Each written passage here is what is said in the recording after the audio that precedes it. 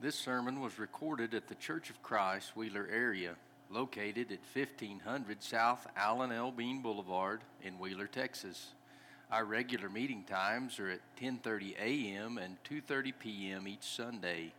Come join us as we seek to worship God in spirit and in truth.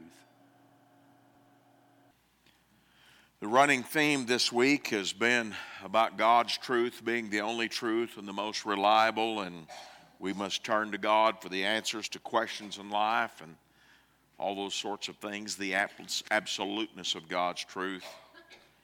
And I want to continue an affirmation of that concept this evening by looking at the testimony from the other side. God is reliable, and He proves Himself reliable. We've talked about principles earlier in the week that demonstrate the reliability of God. And what I want to show you this evening is the utter unreliability, the utter dishonesty of the alternative. We're going to talk about the broken promise. You can think of this as a promise from Satan, and Satan as an individual making a promise and breaking that promise. You can think of it as a promise made by sin, and sin breaking that promise. If you want to reimagine it just a little bit, you can think of this as the voice of the world and the promise that the world makes in the world's call to pull us away from God and His values. Whichever way you view it, and at every turn we see a promise that's made and a promise that's broken. And when a promise is broken and persistently broken, that compromises the reliability of that witness, of that testimony, of that side of the story, and compels us to turn in the other direction for answers. And when we turn in the other direction for answers away from the broken promise, we turn to God. I'd like to illustrate that process by telling at least a brief framework of a story about some business transactions that I had going on with a couple of partners. In the course of our business transactions, we did what you do a lot of times in business. We dealt with a commercial lender. And in the course of our doings, the commercial lender made certain promises and commitments as to what he would and would not do, and what the institution that he represented would and would not do. In the course of time, he revealed by his failure to keep those promises that he hadn't been honest. I talked to him about those things, and I confronted him about those things personally to give him an opportunity to make good on his word. We can make mistakes. We can misspeak. So in the name of fairness and kindness, I gave him an opportunity to say, well, I shouldn't have said that, or well, I misspoke, or well, I'll go ahead and do what I said, or whatever he wanted to do to try to spackle the cracks. And he doubled down. In a way, I won't go into details, just suffice to say he doubled down. And so the confrontation kept going on until it culminated in an email where I gave him all the quotations of all his previous correspondence with us and the things that he had promised that he had failed to do. And then I told my partners, I'm done. If y'all want to keep talking to him or whatever, that's up to you. When it comes time to write the check, you just tell me how much to write, but I'm done with him. And I was. And I am. I left that bank. I hadn't gone back. I hadn't looked back. It wasn't because I was mad or bearing a grudge. It's because I don't trust him. And I don't trust him because he proved over and over and over to be less than honest. That's disappointing, isn't it? Really wished we could have restored something there. Nobody wants things to be that way, but that's how it was. Sometimes business turns out like that. That's what I'm trying to get us to do with the voice of the world tonight. I want you to understand that the voice on the opposite side of God that's calling us to do what we want, do what pleases us, follow our own standards, ignore the standards of Scripture, etc., etc. I'm calling upon us tonight to realize and hold deep a conviction a life-governing conviction that that side has been, is, and will continue to lie to us. And therefore that voice from the world is devoutly to be ignored and disregarded. And we must turn from that voice, and when we turn from that voice, we turn to the voice of God and we accept Him as the ultimate and absolute standard of truth and right and wrong. And everything else, well, just let those who choose that make that choice.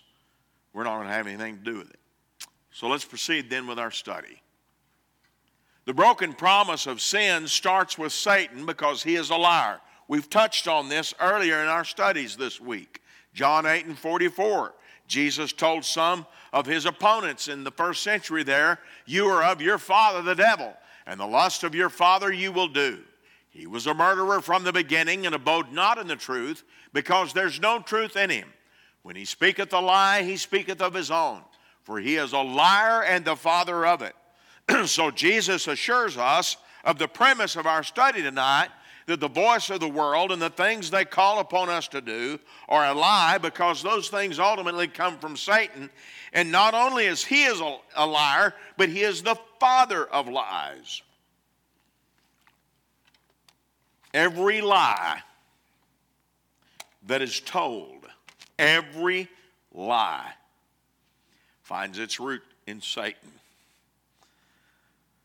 Young people, think about that the next time you're tempted to lie to your parents. Young people, think about that the next time you're tempted to lie to your parents. You follow through with that lie, you just sat on Satan's egg until it hatched, and that chick is yours, and you've got a problem. The broken promise originates with Satan. In 2 Corinthians 11:3, Paul expressed his concerns about that system of lies that comes from Satan and the threat that posed to the church. 2 Corinthians 11:3, "But I fear lest by any means, as the serpent beguiled Eve through his subtlety, so your mind should be corrupted from the simplicity that is in Christ." Let's think about this for a minute.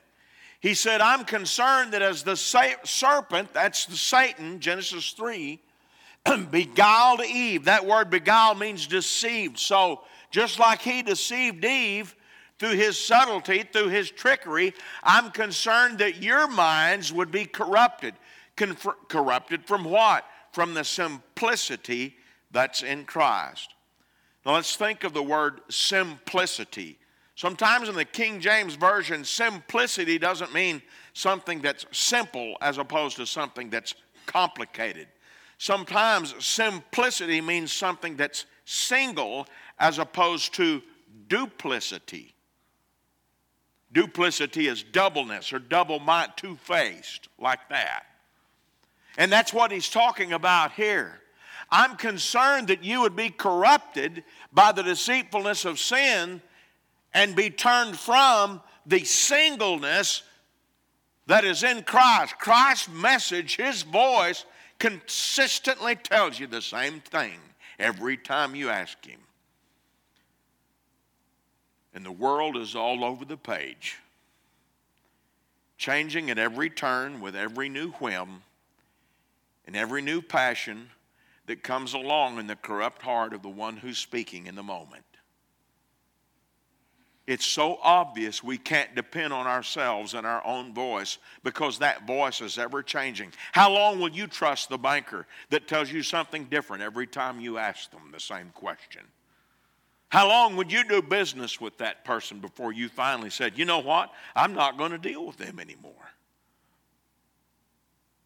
How well would you trust the person who every time you ask them the same question 1,000 different ways, every time you approach them, they kept telling you the same thing?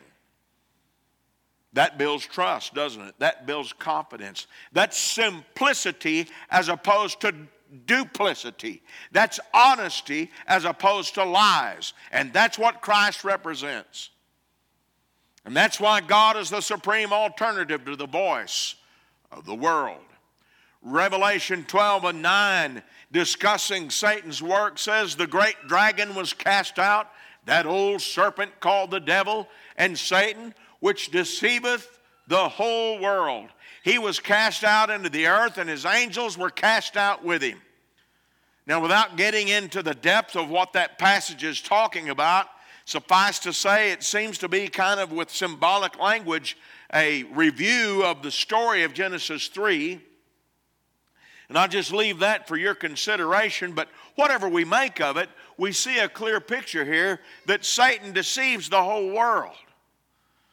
So you're talking about a situation and trying to figure out if somebody is honest or dishonest, and you might say to a close friend in confidence, trying to kind of keep things discreet, you might say, you know, I'm afraid they lied to me a couple of times. And somebody else might say, yeah, I caught them in a lie too. And somebody else might say, well, they never lied to me, so I don't know, you know. And so the discussion might go. You can imagine a discussion like that. Satan lied to everybody. There's not anybody out there he hasn't lied to. He's got a track record, and it's consistent. It's consistently wrong. It's consistently misleading. It's consistently damnable. It is the voice of all lies. So let's look at these lies and the promise of Satan and sin and the world and analyze that promise versus the reality of what it delivers. We go back now to the story in the Garden of Eden in Genesis chapter 3, beginning at verse 1. Now the serpent was more subtle than any beast of the field, which the Lord God had made. And he said to the woman, Yea, hath God said, Ye shall not eat of every tree of the garden? And the woman said, We may freely eat of the trees, fruit of the trees of the garden, but of the fruit of the tree which is in the midst of the garden, God has said, Ye shall not eat of it, neither shall ye touch it, lest ye die. And the serpent said to the woman, You shall not surely die. For God doth know that in the day ye eat thereof, then your eyes shall be opened, and ye shall be as gods, knowing good and evil. And the woman saw that the tree was good for food, and that it was pleasant to the eyes, and a tree to be desired to make one wise. And she took of the fruit thereof, and did eat, and gave also unto her husband with her, and he did eat. Now let's look at the promise. What did Satan promise?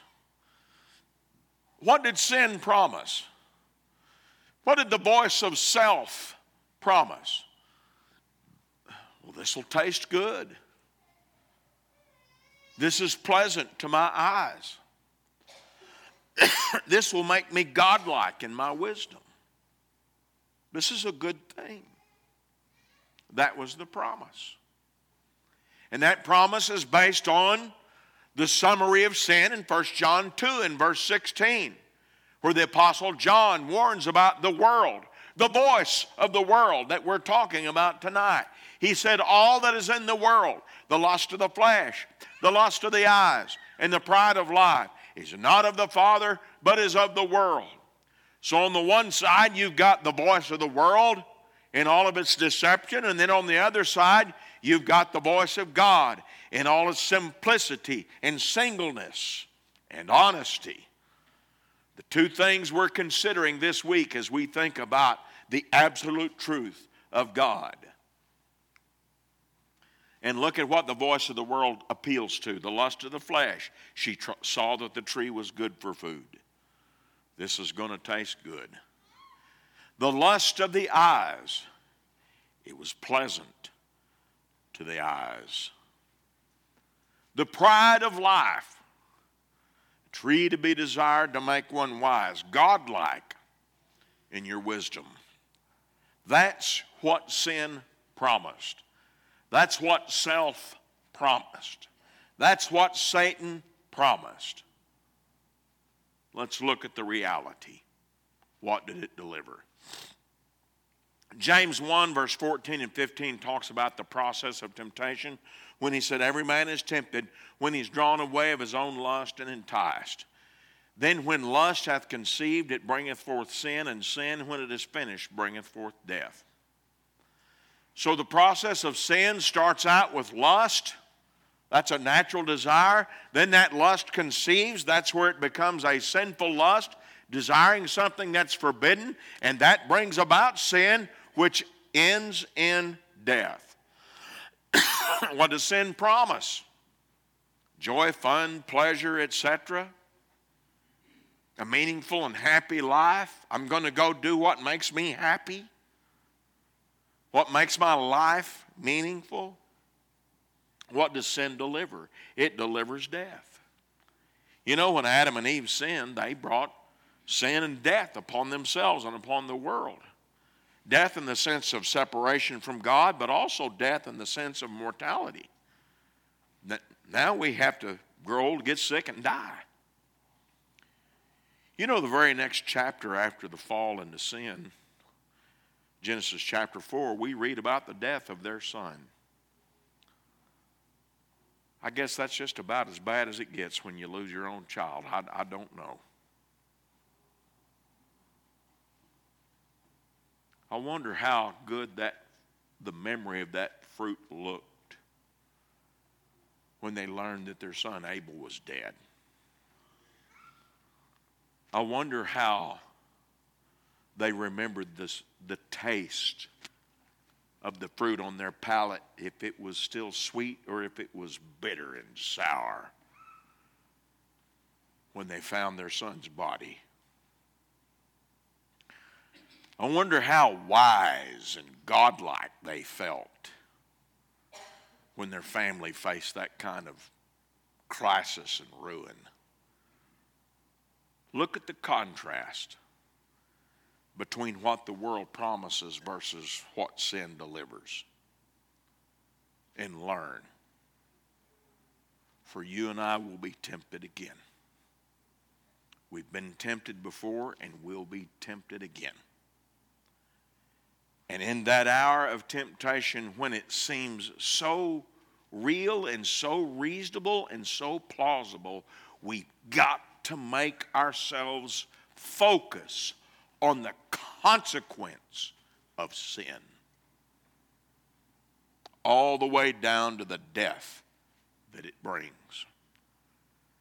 And understand that the salesman is lying to us.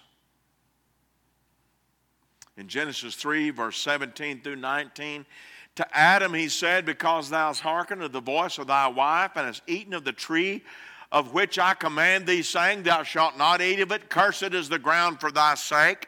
In sorrow thou shalt eat of it all the days of thy life. Thorns and thistles shall it bring forth to thee, and thou shalt eat the herb of the field. And in the sweat of thy face shalt thou eat bread till thou return to the ground. For out of it wast thou taken. For dust thou art, and unto dust shalt thou return. God gives Adam and Eve a summary statement of what had been delivered to them on account of their sin. And it boils down to this simple thing. Life just got really difficult, and then you're going to die. That sounds like a pretty cynical summation of the matter, doesn't it? We understand that in Christ and with God's blessings, there are many joys in this world. But we also understand that from time to time we face seasons of sorrow where things become difficult. And it goes right down to our effort to earn our bread. It becomes heartbreakingly difficult. Everybody grab a great big box of Kleenex. I'm going to tell you a really sad story about my effort to produce food. A few years ago, it's when we were still living on the South Plains, I set out to grow some Brussels sprouts. I'm sure everybody here joins me in loving Brussels sprouts, right? Who doesn't love that? I was gone and traveled for a while right as they were really beginning to make. And I was excited thinking, when I come home, I'm going to find these Brussels sprouts ready to harvest and ready to eat. And I got back, and I went out there at the first light that was available to me, and I was so excited, and those things were covered with aphids from head to toe. I was heartbroken. Go on and cry now. I got so mad, I went in the shed and I got my propane torch. And I did this, Beverly. God said I can't get revenge on my fellow man, but he didn't say I couldn't get revenge on aphids. So I just went up and down those plants. The neighbor must have thought I looked like an idiot, because I was enjoying it. Up and down every plant, roasting Brussels sprouts and aphids. Neither were edible when I was done, but I felt better. That's a small story that I got over that represents. Let that represent. Sometimes it's not that small nuisance. Sometimes it's the old boy standing on the brow of the hill watching a creek that got out of bank wash out his living for the year, and he's trying to figure out what to tell the banker. I've had people in my family live that story. I think you probably have too. Sometimes that's people going through what some of your neighbors are going through right now, looking at a pile of rubble and a strand of damage, trying to figure out where their stuff is and what they're going to do and how they're going to rebuild, or if they're going to rebuild. Sometimes it's things that really matter. And all of that boils down to what God told Adam was going to happen in Genesis 3. Because of what you did, things are going to get really difficult.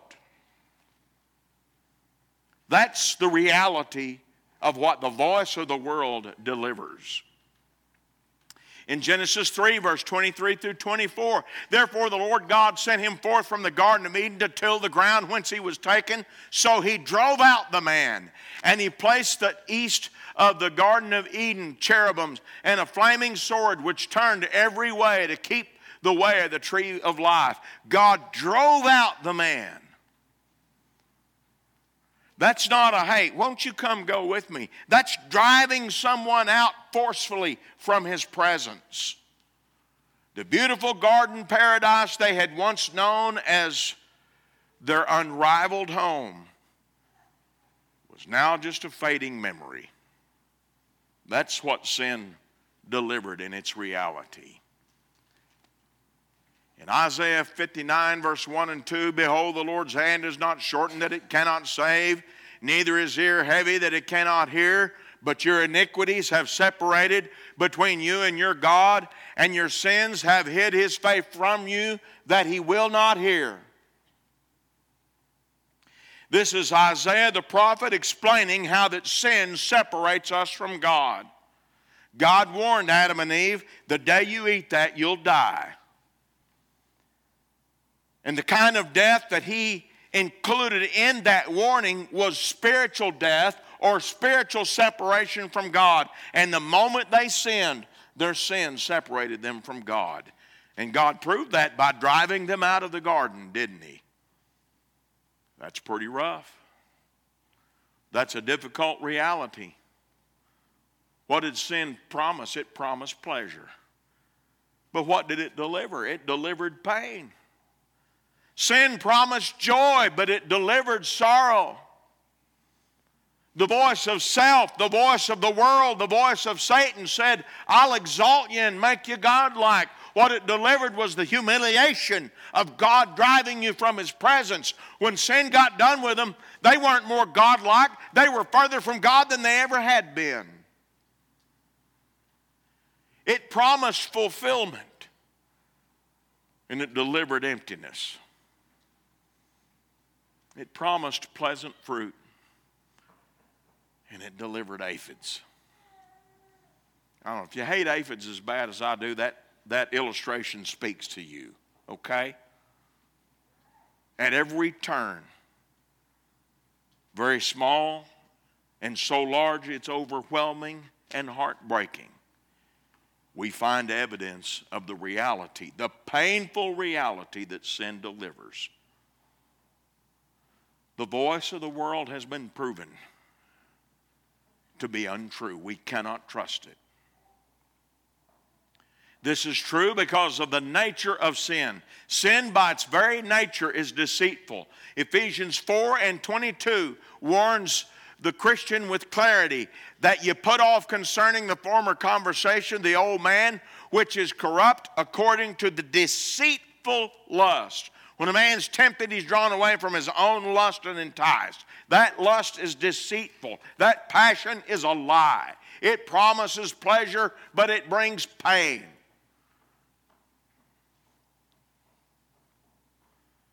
In Hebrews 3:13, he said, exhort one another daily while it is called today, lest any of you be hardened through the deceitfulness of sin. The thing of it is once you start believing lies, it gets easier to lie to you.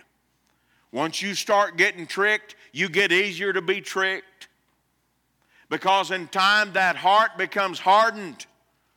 And the thing that hardens it is the same thing that lures it in the first place. It's hardened through the deceitfulness of sin.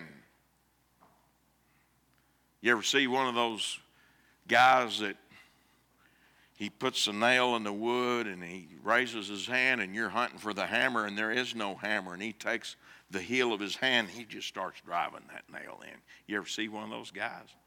I have no interest in figuring out how to do that. I know what they do. I just don't want to do it. They don't start out driving nails. That wouldn't end too well. They start out doing lesser things until they get a callus down there. And then they do more difficult things until that callus thickens. And they just keep ramping it up until finally there's such a callus that's actually unnaturally large on the heel of their hand. And when you look close, that's their hammer. And they can drive like an 8 or 10 penny nail, maybe bigger, I don't know, with the heel of their hand.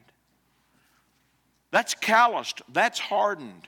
That's a picture of the heart that's yielded so repeatedly to sin that it's hardened and it's deceived and it's bought the lie to the point that it'll argue this is the greatest thing since sliced cheese.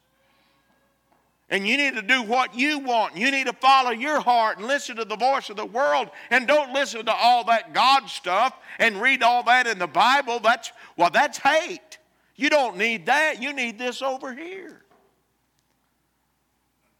And with that, the sinner adds their voice to Satan's, joining the chorus of corrupting lies that grow the deceit of the human heart. Sin by its very nature is deceitful, and sin by its very nature is destructive, as we have seen. Proverbs 13:15, good understanding giveth favor, but the way of the transgressor is hard. Psalms 107 and verse 17, fools, because of their transgression and because of their iniquities, are afflicted. Both passages show us that sin brings a natural consequence that is destructive. And we see that so clearly in the story of Adam and Eve in the book of Genesis. Proverbs 29 and 23 warns that a man's pride shall bring him low, but honor shall uphold the humble in spirit. What does pride promise to do? Exalt you, make you feel big, make you feel better, make you feel powerful, make you feel important. What does it ultimately deliver? Humiliation. Just ask Adam and Eve. As with heads bowed, they hurried forth from the garden at the behest, no, the demand of God, who placed angels with swords there to keep the way and not let them back. That is the humiliation that followed the pride of rebellion against God. 2 Peter 2:18 and 19 says, speaking of those who add their voice to Satan's, that insist upon sin, for when they speak great swelling words of vanity, they allure through the lusts of the flesh, through much wantonness. Those who were clean escape from them who live in error. While they promise them liberty, they themselves are the servants of corruption. For of whom a man is overcome, of the same he's brought into bondage. That voice of the world promises liberty, but it brings the destruction of bondage, of slavery, and it brings shame. We touched on this earlier in the week. I want to revisit this to keep this thought clear in our mind. David sinned with Bathsheba. He grieved about it in Psalms 51 in verse 3 when he said, I acknowledge my transgressions, and my sin is ever before me. Behold the psychological damage of sin. My sin is ever before me. He can't get it out of his mind. When he shuts his eyes, when he tries to think of anything else, all he can see, all he can hear, all that he can consider is, I can't believe I made that mistake. And would you look at the ruin that it's brought? That's the psychological damage of sin, shame. We read earlier this week about Psalms 38 depicting this, where David talked about there being no soundness in my flesh because of thine anger, neither is there any rest in my bones because of my sin. For mine iniquities are gone over my head as a heavy burden, they are too heavy for me. My wounds stink and are corrupt because of my foolishness. I am troubled, I am bowed down greatly. I go mourning all the day long, for my loins are filled with a loathsome disease, and there's no soundness in my flesh. I am feeble and sore broken. I have roared by reason of the disquietness of my heart. We described this passage the other day as David's dramatic depiction of the psychological damage that sin did to him. It hurts inside and out, y'all, in the shame that it brings. The world's message is a lie, not just because of the nature of sin, but because of the nature of the flesh. And that's why sin's promise is always a broken promise. Ecclesiastes 1 and verse 8. All these things are full of labor. Man cannot utter it.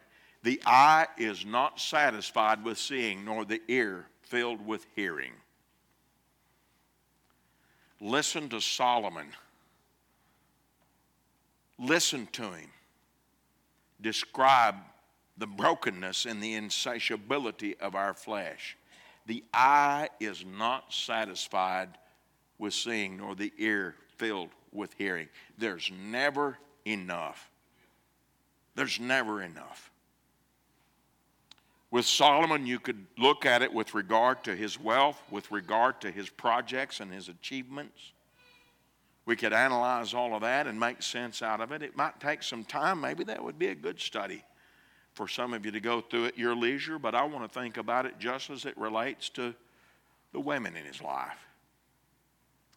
If you're familiar with his story, you know that he had 1,000, 700 wives, 300 concubines. There was a day when he had one. But there's no such thing as enough. Because there's always another one that's pretty that you haven't had yet. And so then there's 2. And before long, 2 becomes 10. And can you really have a meaningful personal relationship with 10 different wives? Some guys are still trying to figure out one. But you know, when you've got 10, you know what you don't have? You don't have number 11. And she's beautiful. And it's promising. And so you add her to the harem. Until 11 becomes 111. And that's not enough. And it's not enough because with the flesh there never is enough. And so it grows from 111 until there was 500. I wonder if at some point in there he was starting to scratch his head and figure this out. Apparently not. Because when you're on 500 and you thought by now this was going to work, but reality is hitting you cold in the face and waking you up that You know, it hadn't worked yet. I think I'll try more of the same thing. Ain't we smart? And so he reaches and he gets 501. Until one day it's 1,000. And somewhere along the way, go back and read Ecclesiastes 2. Somewhere along the way, he looked back at it all and he got depressed. The money, the women, the projects, the buildings, the animals, the trees, the things that he built and achieved, the earthly knowledge and wisdom that he accumulated, and he looked at it all, and he was lower than a snake's belly in a wagon rut because it was supposed to work, but it didn't. And it didn't because it couldn't. And it couldn't because it's never enough. Whether you're counting coins or lining up the ladies or something else altogether different that appeals to you or appeals to me more than Solomon's problems appeal to him. Whatever it is, there's never enough. God, help us to believe that and know that down deep in our hour of trial. Ecclesiastes 5 and 10, he that loveth silver shall not be satisfied with silver, nor he that loveth abundance with increase. This is also vanity. Ecclesiastes 6 and 7, all the labor of man is for his mouth, and yet the appetite is not filled. Both passages joining the previous one in assuring us that the nature of the flesh is such that there's never enough. That's why the promise of sin's pleasure is broken as it's coming out of the gate.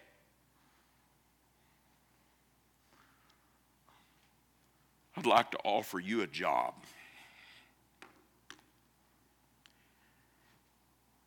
It's a good paying job from one point of view. But before we get into the discussion of the pay, I want to tell you a little bit about your boss. Every day you go into work, you'll give it your all. Because your boss is just one of those people that there's something about them you just want to give them your all. There's some people like that. They've just got something about them that just makes you want to give them everything you got. So you're going to go into work every day and you're going to give your boss your everything you've got. And your boss is going to come to you at the end of the day and they're going to come in your office and you're going to look up looking for a thank you or a pat on the back, and they're going to look you in the eye and say it wasn't enough. I expect more. So you come back today answering to the same magnetism that brought you there on day one, and you give it everything you got, and you give it more, and you pour everything into it, everything that you are, everything that you do. And every day the obsession grows. I've got to make this boss happy. I know I can make this boss happy. I will please this boss. It will be enough. And every day the boss comes back and breaks your heart and says, it's not good enough. I demand more. Well, nobody wants that. You don't care what it pays. You know, I said it pays pretty good from one perspective. I could bother explaining that. It doesn't matter. You're not interested.